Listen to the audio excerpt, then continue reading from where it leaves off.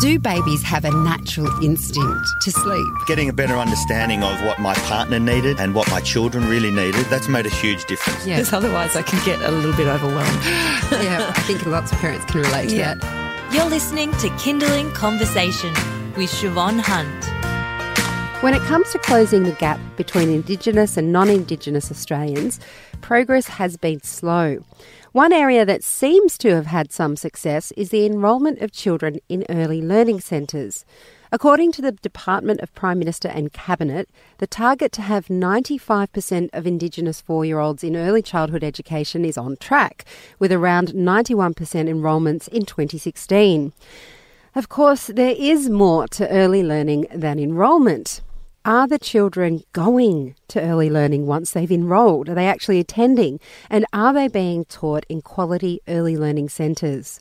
Dr. Cindy Blackstock was in town to talk at the Early Childhood Australia Conference. Cindy is the Executive Director of the First Nations Child and Family Caring Society of Canada, and she has 25 years of social work experience in Indigenous children's rights. Hi, Cindy. How are you? Very well, thank you. Are Australia and Canada similar when it comes to our treatment of our First Nations children? Unfortunately, there are a lot of parallels. First Nations children in Canada actually receive lesser quality of public services, and in some cases are denied public services that all other kids take for granted as a matter of fact. We just concluded a 11-year litigation against Canada where the Canadian government was found to be in violation of our human rights law by not providing that equitable services, and we're starting to make some gains.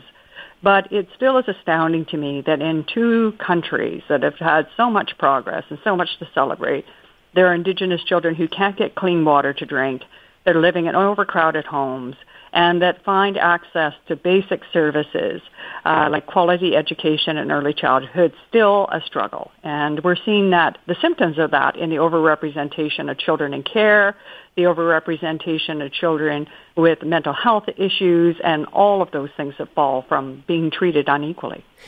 One of the focuses of Early Learning Australia is to invest in the early years to have impact on the later years. Do you believe that quality early learning for First Nation children can help to close some of those gaps that we see in later life in terms of mortality rates and incarceration and rates of incarceration and all of those other things that come later in life?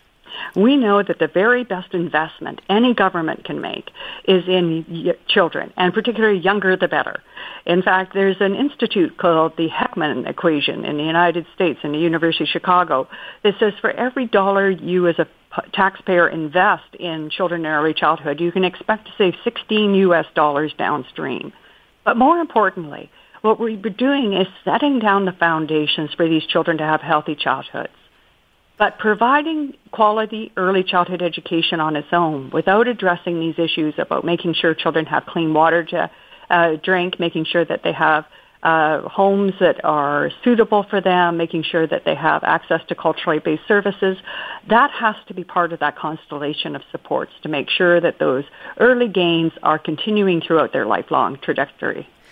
And do you see, I mean, obviously, as you pointed out there are other things that we need to support children, Indigenous children in Australia, in terms of their access to a safe home, fresh water, healthy food, all of those sorts of things. But have you seen the quality of the early learning services that are offered to Indigenous children? Have you seen them improve? Yeah, I think there's much more awareness now of the importance of the integration of Torres Strait Islander and Aboriginal perspectives and ways of caring for children within centres.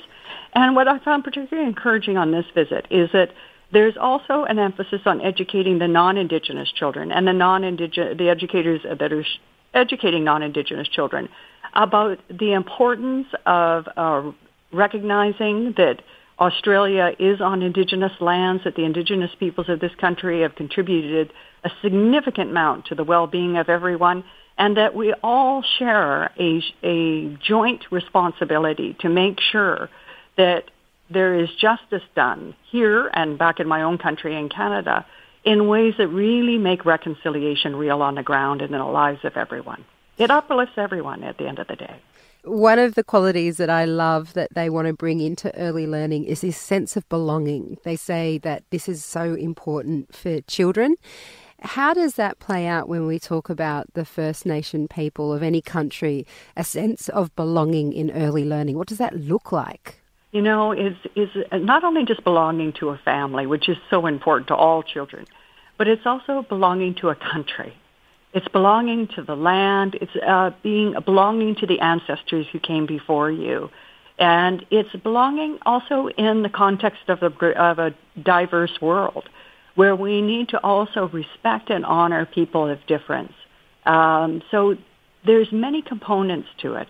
And, you know, I find all children, regardless of what cultural group they come from, they are all naturally attracted to the land. You know, I see kids in Canada and I see a big mud puddle. There will be kids of every cultural group in the mud puddle. And it's just like they're naturally bonded with the land, but somehow in too many of our educational institutions, we kind of train that out of them. And what I'm seeing here is a kind of a rebonding with some of those elements of the land, which I think is a very good thing, especially as the world is facing such dramatic impacts of climate change, like the drought here in Australia. You're listening to Kindling Conversation. I'm speaking with Dr. Cindy Blackstock. She's the Executive Director of the First Nations Child and Family Caring Society of Canada.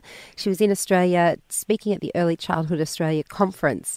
And today we're just talking about the similarities between our countries and our treatment of First Nations children in particular. Cindy, I'm wondering, in your country, have you seen an improvement in the early learning situation for First Nations children, and has it had an impact if you have seen an improvement? You know, on reserve for First Nations children and for Inuit children in the North primarily, there still is a real deficit of access to early learning programs, and that's something I'd really like to see changed in our country. Only about a fifth of First Nations children on reserve get access to early learning programs of any quality. And it, as you have seen and through the conference we've all been reinforced, is that's the most critical time to kind of get in there and plant those lifelong foundations for success in healthy living. So we need to do much more there. Where I think we've made some progress is in the litigation. We have brought the Government of Canada to a point where it's beginning to provide equitable services for First Nations children in some areas. So for this last year alone, they provided 111,000 services to children of all ages who are First Nations that otherwise would not have been provided absent the court order.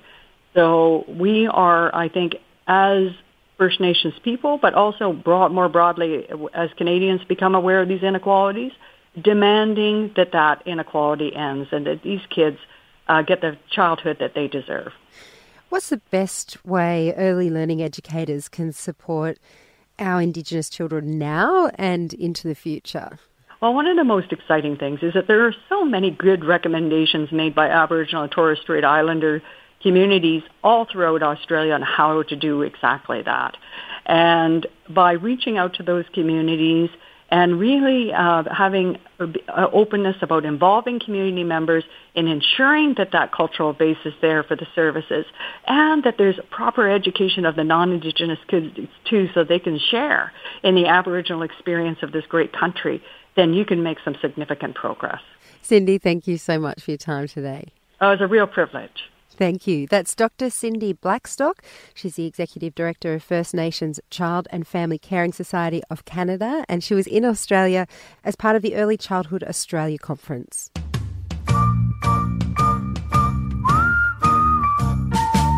You've been listening to Kindling Conversation. If you enjoyed it, there's plenty more where that came from. Find other stories and interviews at our website. Just head to kindling.com.au.